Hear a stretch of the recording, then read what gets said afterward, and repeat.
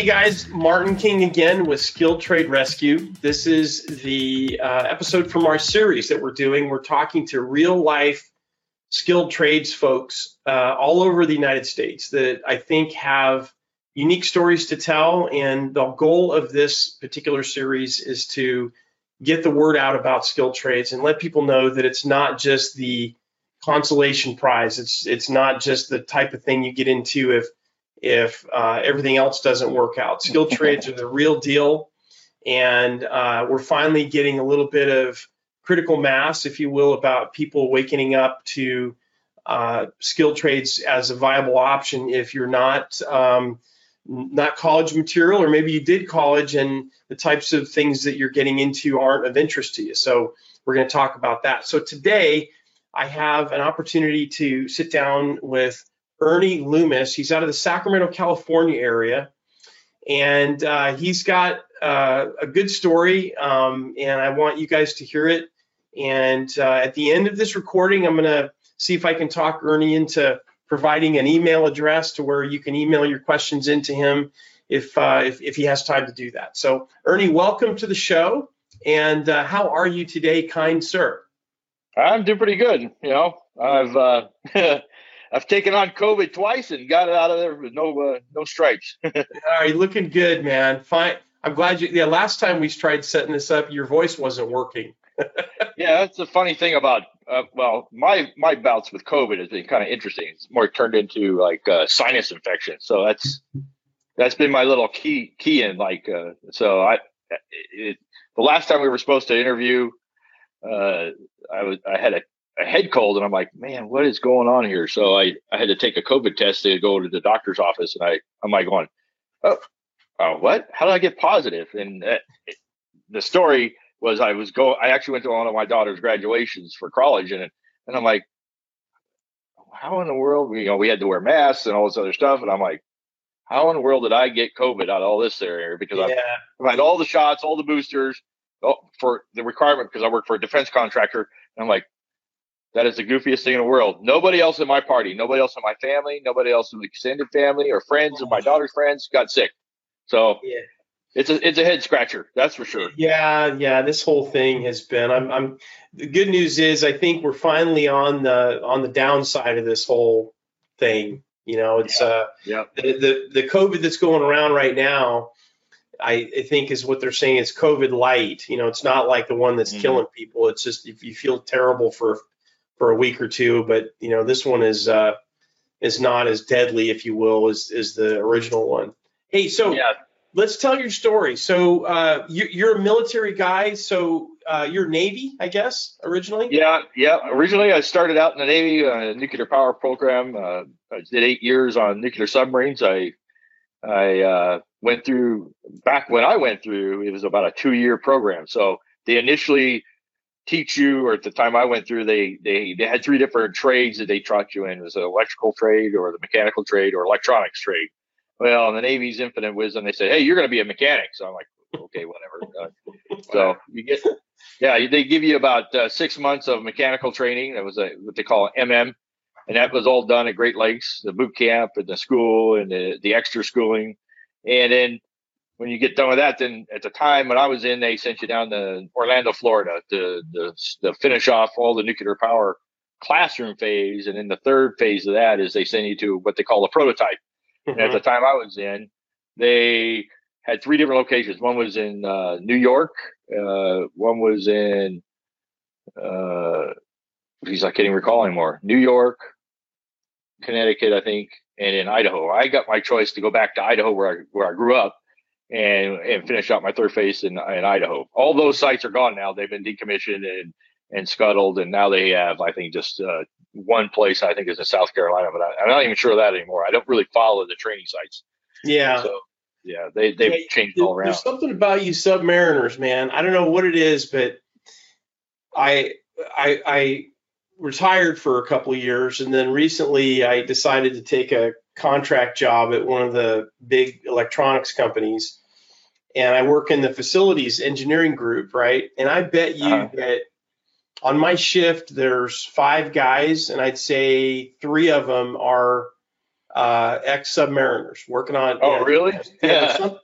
There's something about. And the other day I had my motorcycle worked on, and got to talking to the guy because that's what I do, and he's a submariner too. It's like all of a sudden you guys are just in my life, and it seems like a lot of you guys gravitate towards working with your hands and doing stuff.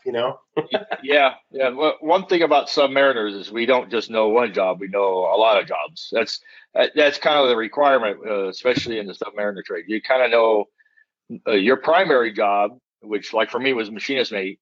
But then you have a secondary job, which is maybe the electricians. You're always helping out the electricians all the time. That's what we did.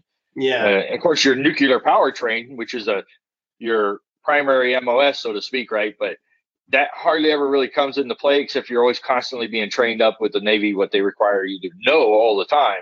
Yeah. And then for me, when I was in the late 80s, early 90s, they had just signed the SALT II agreements, and so they were phasing out a lot of the old missile boats. They were phasing out a lot of the first generation fast attacks. So we were decommissioning a lot of submarines. So I was one of the lucky guys that got to decommission 3 submarines in a 5-year career. And then, well, lo and below, 93, 94, what happens is, the Soviet Union collapses. So yeah, there was a big downturn, right? And I decided to get out of the Navy and start my civilian career, so to speak. So then I get into industrial refrigeration. That's really how I got into HVAC, so to speak, right? I about 2 years prior to me leaving the Navy, I was looking around. Hey, can I get into nuclear power?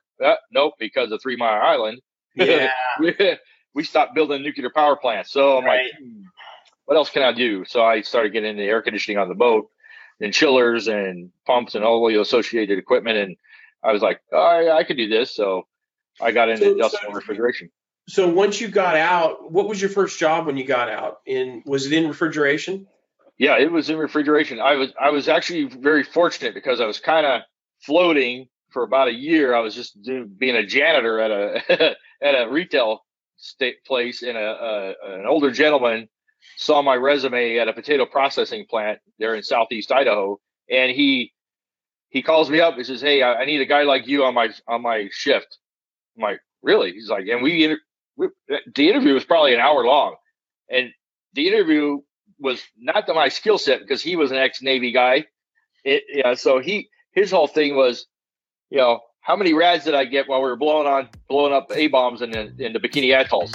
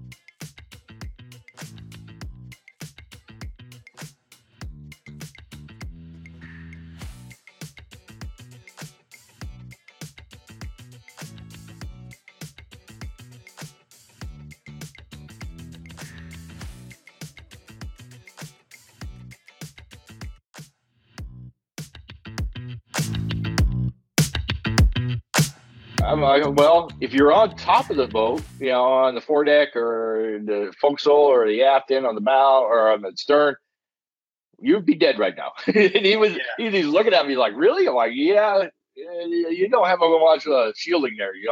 If you're inside below the waterline, you probably saved yourself. Well, he was an engineman. So he was like, whew, he's like wiping his head. He's like, because he was in his 50s, right? So it was it was the weirdest interview I've probably ever done about my skill set. So he was so worried about the radiation count that he could have got. I'm like, I said, if you really had radiation poisoning, you'd be dead by now. It was like, that was his whole thing.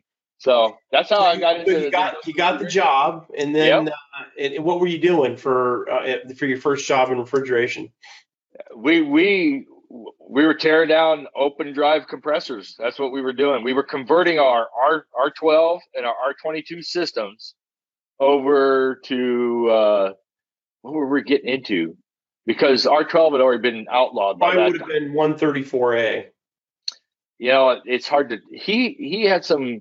He was going from R22 to R502, or not 502, R404.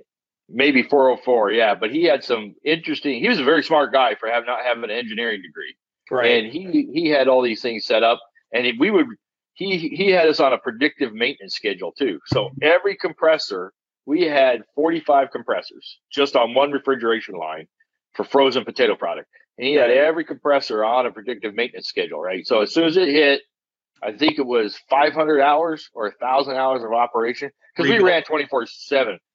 Break it down, overhaul it, bring it into the shop, break it down, overhaul it, put new rings, new pistons in if it needed new pistons, hone the cylinders, the whole 9 yards, right? And then put it back in, shaft alignment, the whole 9, start it back up, and take the other one. These things sat in pairs all the way down this line. So I learned a lot in the year and a half that I was, a year and a half, maybe 2 years I was working at the site. And then one day he comes up to me, he's like, after we had just installed a brand new ammonia refrigeration line, he says, you need to go someplace else because you'll never advance any further in this company than graveyard. And I looked at him funny, like, what do you mean? He says, these guys are lifers here. They don't ever move. They don't ever go anywhere else. The only way you're going to go to a swing shift is if one of these guys dies. And I'm like, well, that's not good. I don't want to do that. So I found a job in 45 minutes closer to where I live in light commercial residential. I did that for 4 years. Okay. 3 or 4 years. So it was, my career has never really been like just one spot. I learned the refrigeration trade hands-on, employers sending me to schools and learning the different sides of the trade. And all of it was non-union until I got to Sacramento and I went union. Yeah. Have you ever had a problem finding a job in refrigeration, air conditioning? No. When I moved back to California, I got my job over the phone, over the phone, and got my job over the phone. That's how easy it was. They're always hurting for good mechanics, always. My job I got here when I came back to Sacramento in 2000 was, we need a guy just like you. What are you willing to take to get you to move? Yeah. I negotiated my wage and everything, and sold all my unnecessary stuff in Idaho, drove back to California to try to save a marriage. And, well, I didn't save the marriage, but I had a great career. And then a friend of mine sponsored me to get in the union, and I tripled my wage and got a lot better benefits package and everything in the whole process. Yeah. So nowadays, you're doing commercial primarily now, or are you still doing any residential? I only do residential for friends. I'm on the side for that kind of stuff. Okay. And I really don't do it as a necessary thing. I just help friends out.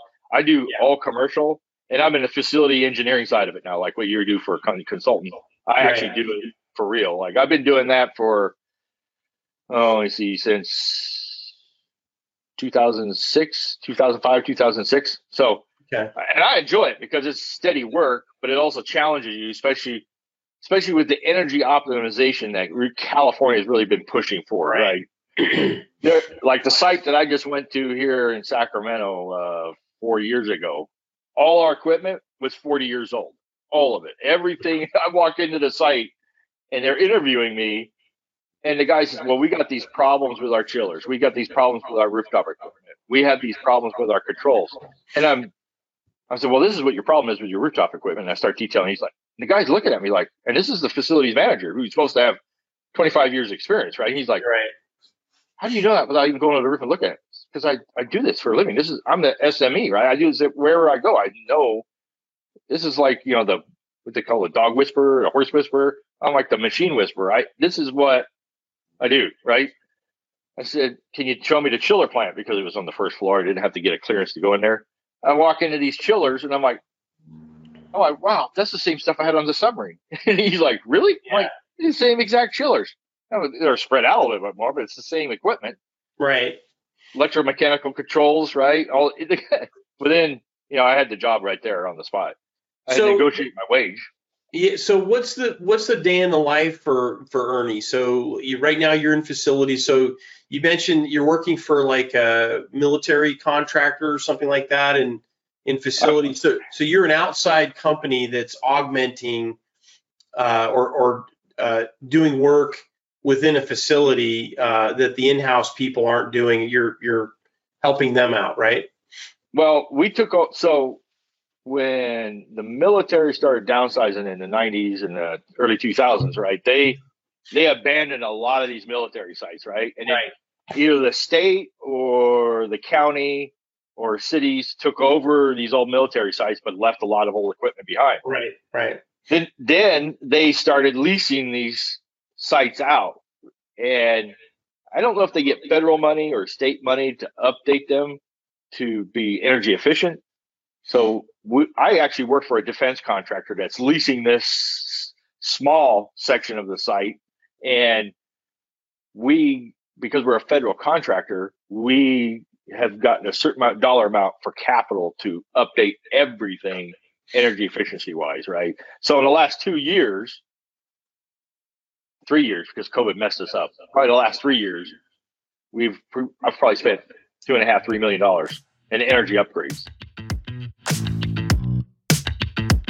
Hey guys, I have an exciting announcement. We just recently made some updates to our 3 most popular online courses at processchilleracademy.com. If you're a technician that's looking to improve your skills a little bit, maybe get some specialized training to be of more value to your customers and your employer, or if you are an employer, a contractor that is looking to augment your existing in-house training with online training that can be accessible from any device, this is a really great opportunity. Just go to processchilleracademy.com, just scroll down on the homepage and you will see the course area. If you go into the course page, you will see that we are currently, for a limited time, we have a promo code of Chiller Pro that will save you 25% on any one of these courses. So I hope you check it out, and I'm looking forward to seeing you in class. Yeah. All our chiller systems have been updated. All our cooling towers, all our pumps. And I basically sit down with a mechanical engineer like, hey, I know these things are way oversized. I know these chillers are way oversized. I know based upon the prints and our actual person load and our heat load and our operational, because we don't operate 24/7 anymore, that we don't need to have this, and this, and our control system's outdated. So we need to do this, and this. It's kind of like a retro commissioning when we come into the building. Like, yeah, it's been 20 years. We need to do this, and this now, and kind of go through a new sequence of ops and reprogram everything, right? So that's what I've been doing. Let me guess. So you're making these statements to these engineers. They go back to the drawing board and they spend 6 months, run all the numbers and all the models and all that kind of stuff, and basically come back to the same place where you were in 10 minutes. Yep. Needs to be upgraded. Yep. Yeah. Our energy provider, who's SMUD, which is Sacramento Municipal Utility District, they've done that with me. They basically come back and say, "Yep, you're right." and our engineers are like, "How does he know that stuff? Like without actually crunching numbers?" And I'm like, "It's just basically experience." Yeah. Right. Yeah. One of the interesting things that a lot of people don't know, and I'm speaking to the young folks out there that may be considering skilled trades, is that, everybody thinks that most of the energy that we produce, the electricity that we produce, goes to residential homes and things like that. Well, the reality of it is most of the energy that we produce, I'm mainly electrical energy in the United States, goes to power commercial and industrial buildings. That's where most of that energy goes to. So what Ernie's talking about, guys, is there's a big push. Some states are more aggressive than others. The federal government, depending on who's in power, is pressing on renewables and all this kind of stuff. And the whole idea is they want to create more efficiency. So what Ernie's talking about is he's got some old pumps, old chillers, old boilers, old things that when they were originally manufactured, they were built when energy was relatively cheap. And now energy's more expensive, and it's in vogue now to cut down carbon footprint, especially in California. And Oh yeah. that's why you're so busy, right, Ernie? Yeah. Yep. Oh, so here's my example. One of my examples I'll show.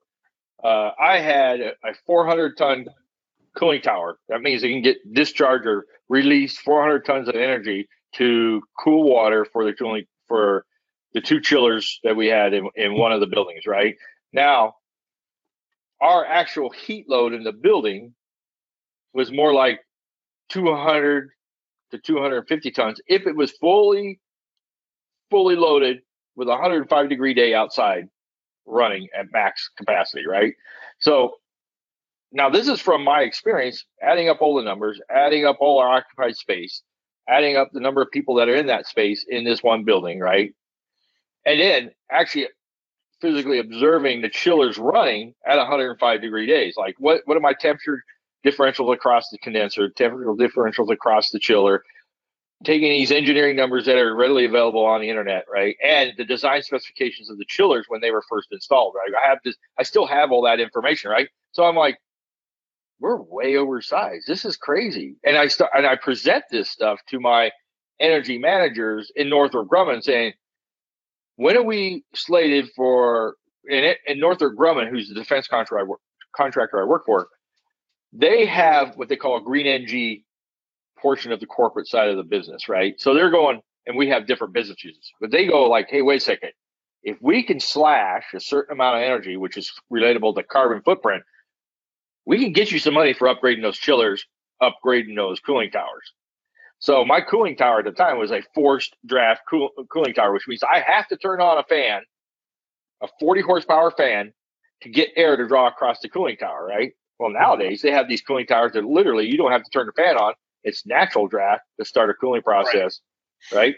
So, and if you do have to turn on a fan, it's got a VFD or variable speed drive or variable frequency drive that actually starts the fan slowly to get the process to go, right? So I'm like going, guys, we could just, if we change out this cooling tower, we could save this much kilowatt hours a year. And they're like, yep. Yeah, and that's really simple math. That's not that hard of math to do.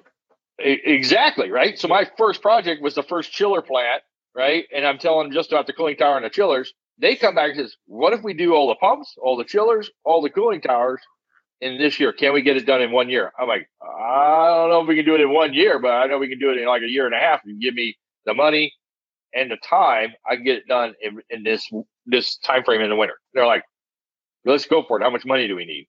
And I'm like, what? Wait, what? Everybody's telling me it can't be done. I'm like, and Green Energy is the one that's out. We need to get this done. We need to reduce our carbon footprint. Right. Yeah. No one ever came back. So it's kind of one of these days where my bosses at the local level didn't think it could get done. I present this to my bosses. My bosses go to Green Energy, and Green Energy says, yes, we have this much money in the capital pot. We could go and do that for you guys. Yeah. So what's give me a career success, Ernie? Maybe a situation that like pops up in your mind, like, wow, I love this. I love this business that I'm in. You got a story about something that just put you in awe about the opportunity to work in what you're doing? Well, like this one. So we got these cooling towers changed out. We got these chillers changed out. Okay. One of them was I was before this company. I was working for a private company that was I'd say a medium-sized company with about 100 employees, right? And they buy up small commercial properties, which is just office buildings, no industrial, no production. Like I work in what they consider industrial production. We have people in offices, but we also produce a small amount of items for Northrop Grumman and the military. So we have what they call mixed use. This, where I worked before, was just straight office building. We had done a renovation on the second or third floor, and we had some northeast exposure to the sun with no shade. So we get done with this office. We get everything built out per the design spec of the engineering and architectural team. The people move in, and we have a hot zone. And I'm talking not just like it's warm when it gets, first thing in the morning, like 7 o'clock, 8 o'clock in the morning.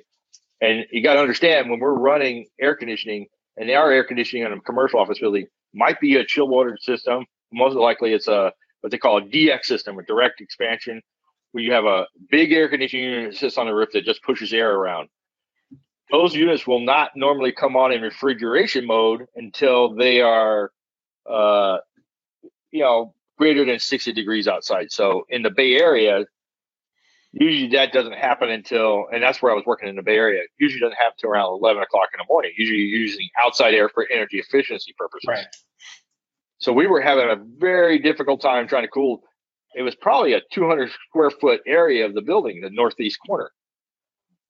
And we're scratching our heads going, what in the world do we do? Right. So I'm talking to an actual mechanical engineer. He comes up from Sacramento because his company's from Sacramento that had done the mechanical layout and the air conditioning load out and everything. Right. And we would have to freeze the whole floor out, subcool the whole floor to try to keep this 200 square foot area at 75 degrees. Yeah. Well, that's unacceptable for the rest of the people on the floor because there's like 100 people on this floor, right? So we're sitting there, we're taking readings on the glass. It's single pane glass because the building was built in the 80s. The glass is tinted, right? And we're thinking about putting Mylar film or chrome film or something on the inside and increasing the airflow of the ductwork that's in there. And the exception of this floor or this floor and this build out was we had exposed ceilings. So you can see all the ductwork, you can see the lighting, the cabling, everything, right? Yeah. So all the heat's getting pushed to the ceiling, but also getting mixed. The air is getting mixed. So it's not getting encapsulated in the return air like it should be. It's getting mixed up. The air is all getting mixed up. So you're having a difficult time really having a temperature control in the zone. Well, the engineer and I are scratching our heads for like a week. We're taking temperature readings. We're taking temperature recordings. We're watching the zone get hot from like 6 a.m.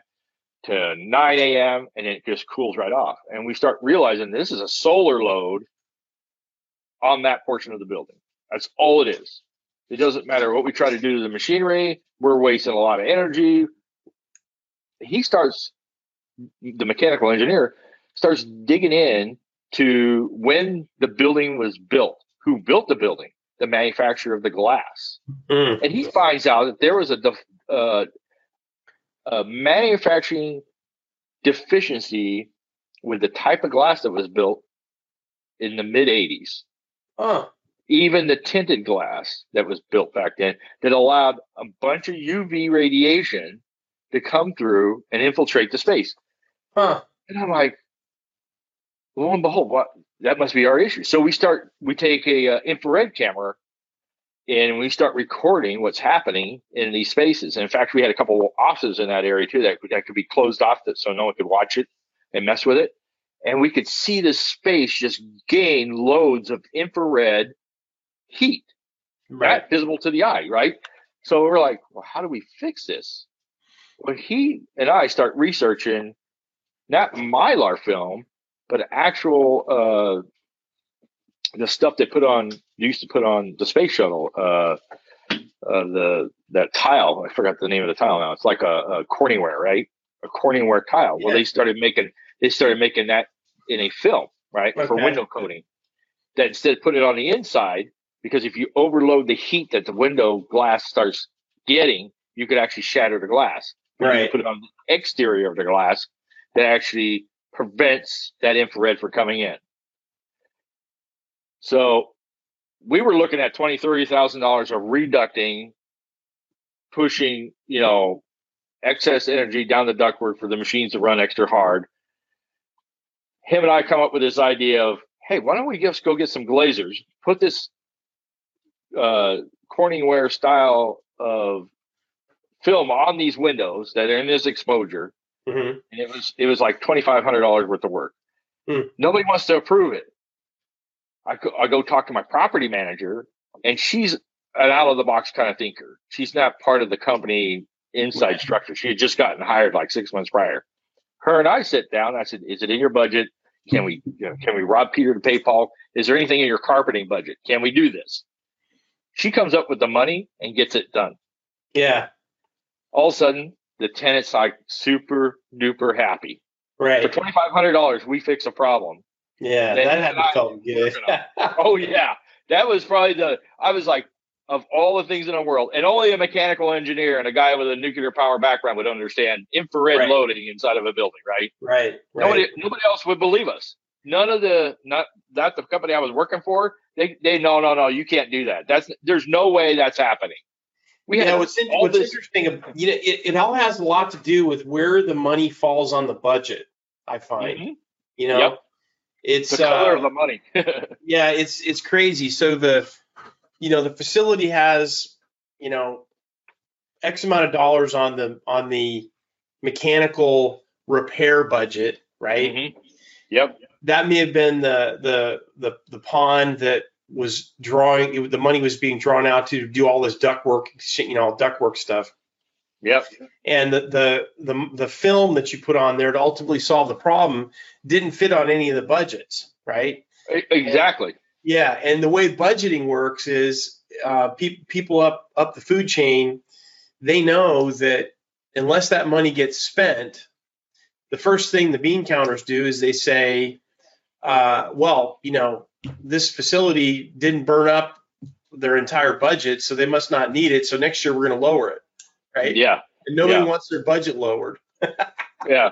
Well, what was nice about working with the facility, the project manager / facility manager for that site was that she wanted the customer happy, right? That was her job. That's what she was looking at. She didn't care about the bean counters. She was it was a brand new customer, a brand new tenant that had moved in, and she wanted them there long term because they were a mortgage company. And if they stay there long term, that floor is going to stay completely occupied for the next 10 years, right? They don't like to move around. So in her mind, she's looking at, hey, rent rolls, right? Rent rolls. That's what's going to be paying the rent for this building. Yeah. These guys are long-term tenants. It was a nice build out, and you're worried about $2,500? Come on. I'll take it out of my profit margin. Sometimes you just got to shake your head. It's what's really interesting is I ran my own companies for years and years. So I was the guy. I was the decision maker, and I was that property manager type guy as an owner of an HVAC company. Is I've always wanted to take care of my customer, and now doing this contract gig, I'm a very, very small cog in a very big wheel, and I have zeros, right? So some of the times I go through and ask the senior techs, because some of these guys have been there 25, 30 years. I'm like, why do you do it this way? This makes absolutely no sense. Oh yeah, that's and they're like, we've done it that way for 15 or 20 years, and that's just the way it is, Mm-hmm. Yeah. Yep. Hey, so what are some of the biggest challenges that we're faced with right now in the skilled trade industry? Maybe specific to HVAC refrigeration. What are some of the big industry challenges that you see coming in or already in, or what? Well, I think the last 5 years I've actually really seen, or the last 10 years, is everybody's being told go to school, get a degree. Everybody's being told go to school, get a degree. And what I'm seeing is there's a lot of people, guys and gals, that are not happy with their degree, and they end up getting a job not even close to the degree that they got their job in, right? And they're completely dissatisfied. Now we've got, we've done COVID. Everybody went to remote work, quote unquote, and now everybody thinks, I can work from home and I don't have to interact with anybody, right? And they forget that there's got to be people that have to go fix all the stuff that breaks. And it's the same mantra: go get your degree, you can work from home. And you're like, who fixes your computer?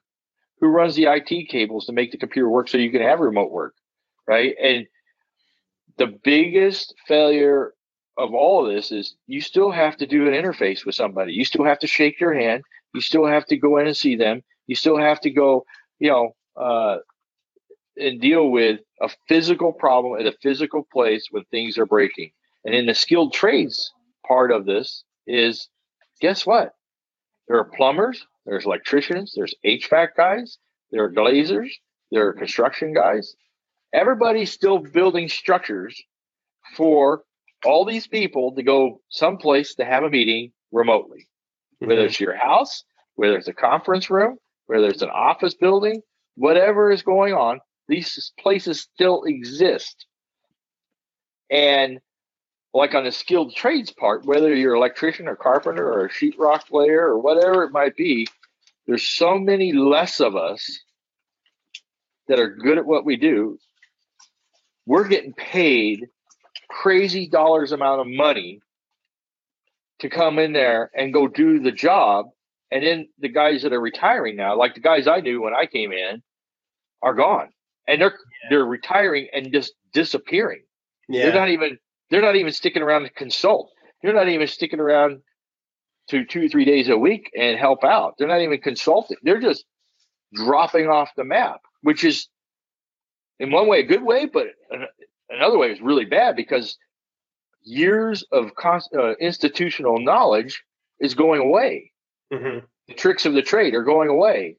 The passed down knowledge is going away. So what happens? You have this big gap of not enough people coming in to replace those people. And then the guys who came in like I did, I got into it in the 80s, and I'm going to be, probably retiring in the late 60s in 10, 15 years. But I still like being in it, right? Yeah. So what's going to happen, right? There's going to be an incredible amount of pressure to stay in because there's not enough people behind me to keep going into it. Yeah. So I'm always talking to people. Hey, how would you like to do this job that I'm doing right now? And you don't have to be a hardcore running around with a belt on your hip all the time. You can be just an SME saying, oh, no, you need to turn this. You need to operate that. You need to go do this. You need to go look at the plans. You need to get this information. Whatever it is to help understand this job isn't just about turning wrenches. Yeah. This job requires you to use your brain because computers are involved now as much or even more now. And there's some, like I was telling my daughter, Gigo, it's garbage in, garbage out. There's a lot of people programming these machines that don't understand how the machines are supposed to work. Yeah. What's interesting, I was having I did a little talk for a homeschooling group about skilled trades a while back. And one of the examples I made of, that skilled trades, how it impacts all of our lives is a real simple analogy. So, if you ask a typical, teenager, high school grad, whatever, what actually happens when you do a Google search? What happens? So they go to their phone and they put in, I want to learn about Ernie Loomis on LinkedIn, whatever, right? So they go in there and they do a search on Google and it comes up with LinkedIn, all kinds of links on stuff. Well, at the other end of that search, that stuff you're putting into your mobile machine goes into a data center somewhere, which could be literally anywhere. Anywhere, Yep. So each search generates a little bit of computing power to do that. And computing power generates heat.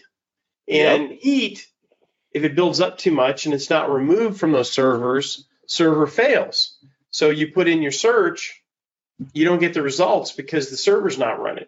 And so there needs to be a guy like you or a guy like me or somebody that knows how to fix the chiller, usually, that keeps that server cool. Somebody needs to know how to fix that thing because if it goes out, no more Google. Exactly, right? No more Google. And I actually worked at a site like that for 2 years. It's like, it was for a big bank and, redundancy, right? Well, what happens when the heat builds up? Like, the cooling towers go down or the generator goes offline or main power goes online and the generators go offline. All you're doing is dropping around batteries. Where's the backup site? Right? Yeah. And sometimes there's a lag before the backup site comes online. Yeah. And we saw stuff like that at the main data site where things catastrophically failed, right? And people can't pull their money out of the bank. Yeah. Right? I mean, people don't think about that there are people on those sites that are there 24/7 in shift work. Yeah. And that's the work. You are sitting there doing repair work, or like you go to your favorite site and you click on it and it comes up, temporarily offline due to routine maintenance. Well, guess what? I know exactly what they're doing because I used to do that, like routine maintenance. Yep. Everybody's offline because we got to flush the cooling system. Yeah. Yeah. Hey, so how many years total have you been in the skilled trades now, Ernie? It's about 30 years total. Okay. On the civilian side of it, not including the Navy. So I want to ask you a question. I already know what the answer is going to be, but have you ever known, in all the contacts that you've generated in the skilled trades area over your 30 years plus, have you ever heard of an HVAC refrigeration technician job being outsourced to another country? No. I knew that was the answer. So that's another point that I've been really drilling home, because these college grads, college students, they get a computer science degree, or they get a marketing degree, or they get a communications degree, or whatever. They're not only strapped with the debt, there's a lot of pressure. They have to work to eventually pay off that debt. Yep. And college debt is not bankruptable, so you will pay it back one way or the other. Nope. And the challenge is that there's other nation states, India, Vietnam, China, especially. Their education system is very is socialized, so the governments are paying for a lot of those education degrees in those countries. Yeah. So what happens? So you get a computer science degree, and you go to work for Google, or you go to work for any high tech company, and for whatever reason that high tech company is having some financial challenges, which happens. It's a cyclical thing. First thing they're going to do is try to outsource all that stuff. They're paying you $125,000 a year. They can get the same work done over in India or Pakistan or wherever for half the price. What do you think they're going to do? Oh yeah, I have a friend that's going through that right now. They just outsourced his. Well, they outsourced his job. He had to bid on it to get his job back, so he's working for a subcontractor, right? That subcontractor, for whatever reason, is not performing to the standards that were required. So they brought in another company to meet the standards that was required. He's having to bid on his job again, right, to keep his job. And he just found out he's possibly going to be traveling overseas because his job requirements have increased in order to keep his salary. Yeah. Like, what? I'm glad I don't do computers for a living. Yeah, no kidding. So I want to talk to you about wages. So we started before I hit record. We started talking about that a little bit. Oh yeah. So you're union. So maybe you've been doing this so long. It sounds like you were non-union for a while. Where are we at today in 2022? So you get a youngster. They're just getting started. Smart man or woman, they go in as an apprentice, union. What's a starting wage in your market out there in California? I know it's going to be a little higher than the rest of the nation, but what are we looking at roughly? If they were in the San Francisco, I'll start with the highest one that I know of is San Francisco Bay Area. Their journeymen are right around $75 an hour. Turned out just a plain old journeyman mechanic, right? And that's 5 years of apprenticeship, right out of school, out of their 5-year apprenticeship. They're at $75 an hour. That's where are they starting them at? Right out of they start them at, once you get accepted into the school, you're started at 55% of journeyman wage. Oh wow! So yeah, exactly. Now you got to remember the Bay Area is pretty expensive to live in, so that's part of the reason it's so high. Yeah. So in the Sacramento region, their wage is right around, it's like $58.98 or $58.90 or $85 an hour, right? Today, in July 1st, they'll get a raise of I think $2.50 an hour. So they'll be right around $60. That's journeyman wage in the Sacramento region. Okay. And that's also 5-year apprenticeship. 5-year apprenticeship. Yep. And then of course they'll be 55% starting out, right, as a first year apprentice. Wow. So it was like throughout 32. You're pushing $25-$30 an hour to start. Yeah, 32 something an hour starting out, right? Now, of course, you have to pay into your own retirement and your own vacation fund and stuff. So in reality, if you deduct $7 an hour off of that 32 something, it's still, about $25 $25 an hour take home pay in your pocket as an apprentice. Now, in the Sacramento area, I don't know about the Bay Area from there, but in the Sacramento area, as an apprentice, in the union, every 6 months you get a raise. So it's like $1.50 an hour raise every 6 months until you get caught up to the journeyman and turn out. So in my book, I don't know if it, on non-union side where you're going to get a raise every 6 months unless the economy really sours out. Yeah. That you're going to get a guaranteed raise, right?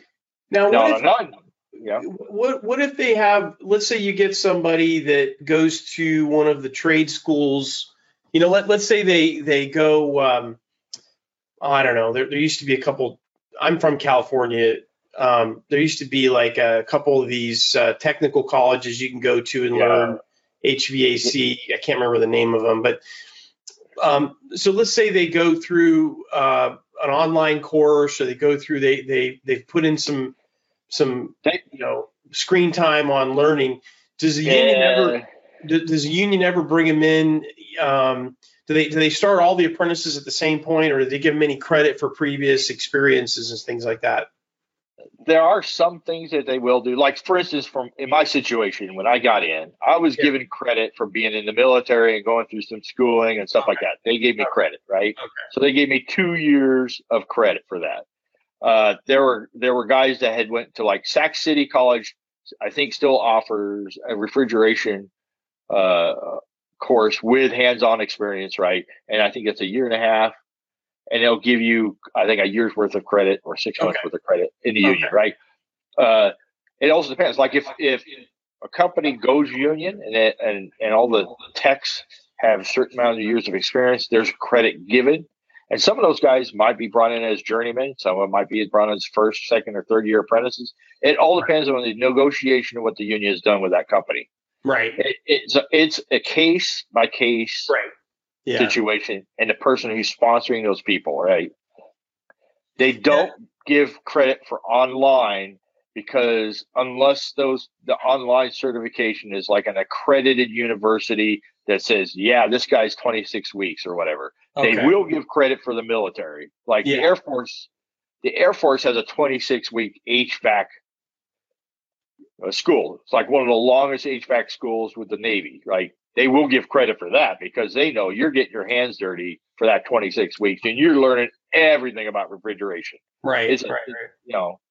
So that's but like I said, it's still a case by case basis, right? Now, what do you think? Do you think it's better to work for a bigger shop? Like when you're first getting started, like, is it better to work for a bigger shop, a medium-sized shop, and I guess a small shop I'm saying might have 10 trucks or less. Medium-sized shop maybe have 25, 30, 40. A big shop would have 50, 60 trucks or more.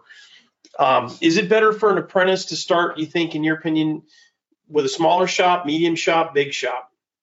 I would start with a medium to bigger shop, and here's the reason why. Because when an apprentice is put into a school, right, by the company, they're bound with an agreement in the school.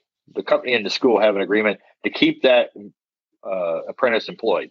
Okay. Right. So there's a certain amount of pressure equally involved with making sure that the apprentice gets to school.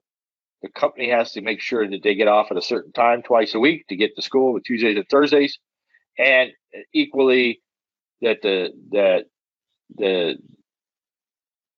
dues and everything else are paid by the company, right? So there's got to be a fair amount of work for that apprentice to be employed full time in order to be going to school, right? So there's like equal amounts. If you have a small shop and they can't bid on a whole lot of work, then it's going to be tough to keep that apprentice employed, right? So that's why medium to large shop is a lot better than a small shop that might be struggling. Like, I only have 5 trucks or 6 trucks, and the guy's either all the time busy and he can't get off and go to school, or they're struggling to get work and the guy's not getting his hours, right? Because you got to have a certain amount of work hours per month to qualify, right? To go on to the next year and stuff like that. Yeah. So. Cool. Well, gosh, Ernie, we've been talking for almost an hour now, man. I know, right?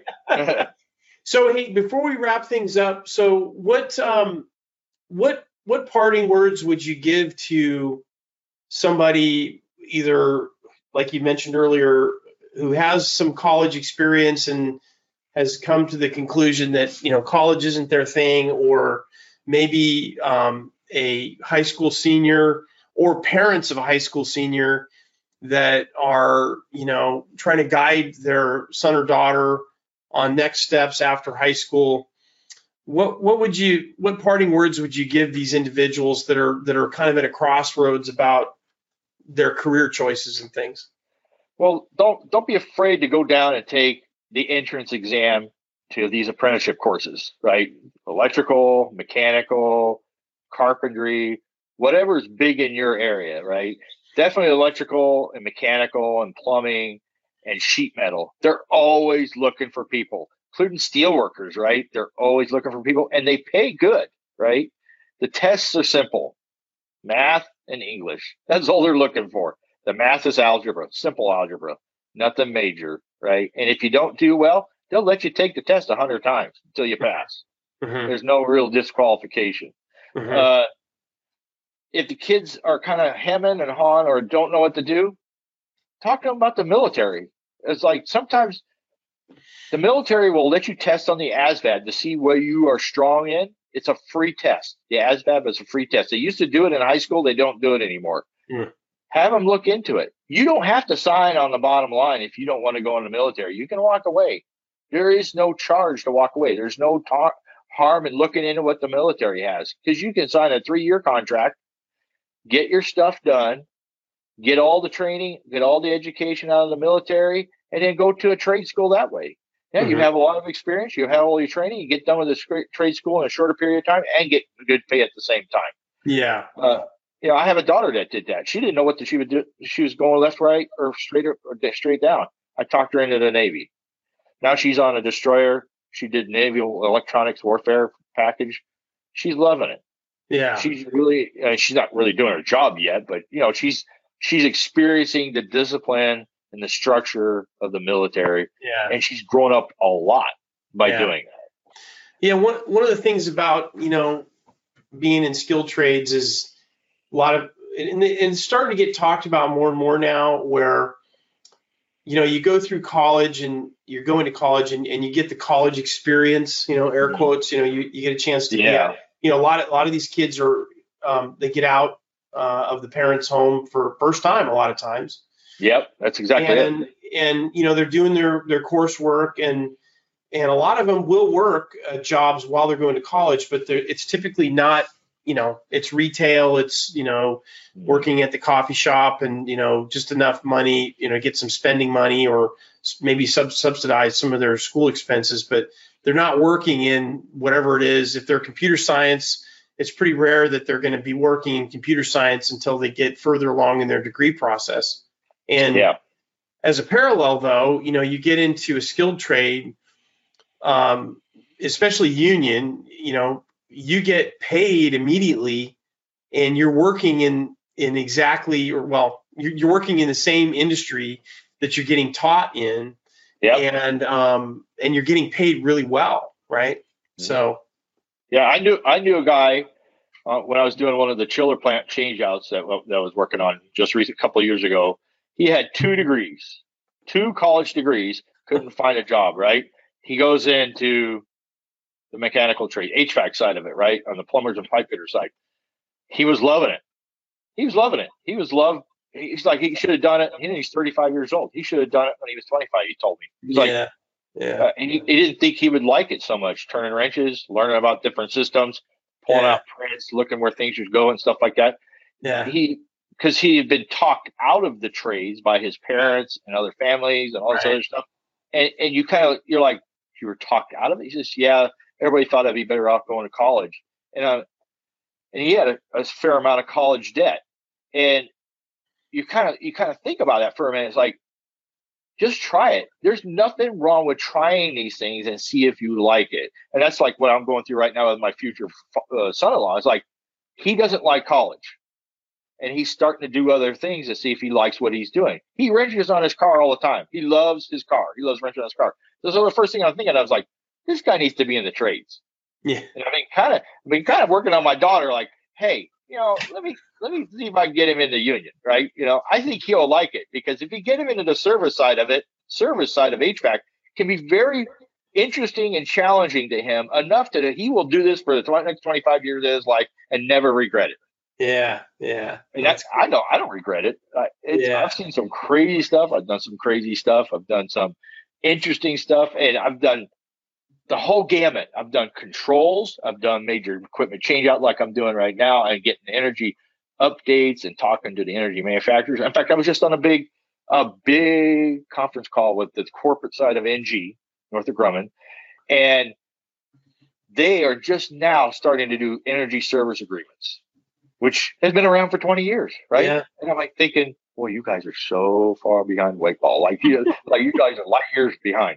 And I'm thinking to myself, like, we should be doing this all the time, because there's no capital outlay. You sign an agreement with a third party, they put all the money up front, and you get all this new equipment, and it pays for itself over time. Yeah. Right? It's like, this is a no-brainer. And Northrop Grumman has a lot of sites that are very old and need a lot of updates.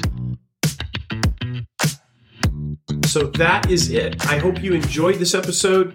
I very much look forward to continuing to connect with you. Please don't hesitate to send me messages on LinkedIn. I'm on there all the time. Or you can reach out to me on my email. I'm at mking@processtooleracademy.com. And until next week, when I give you the next installment, I wish you a great week, and I will connect up with you again soon. Take care now. Bye-bye.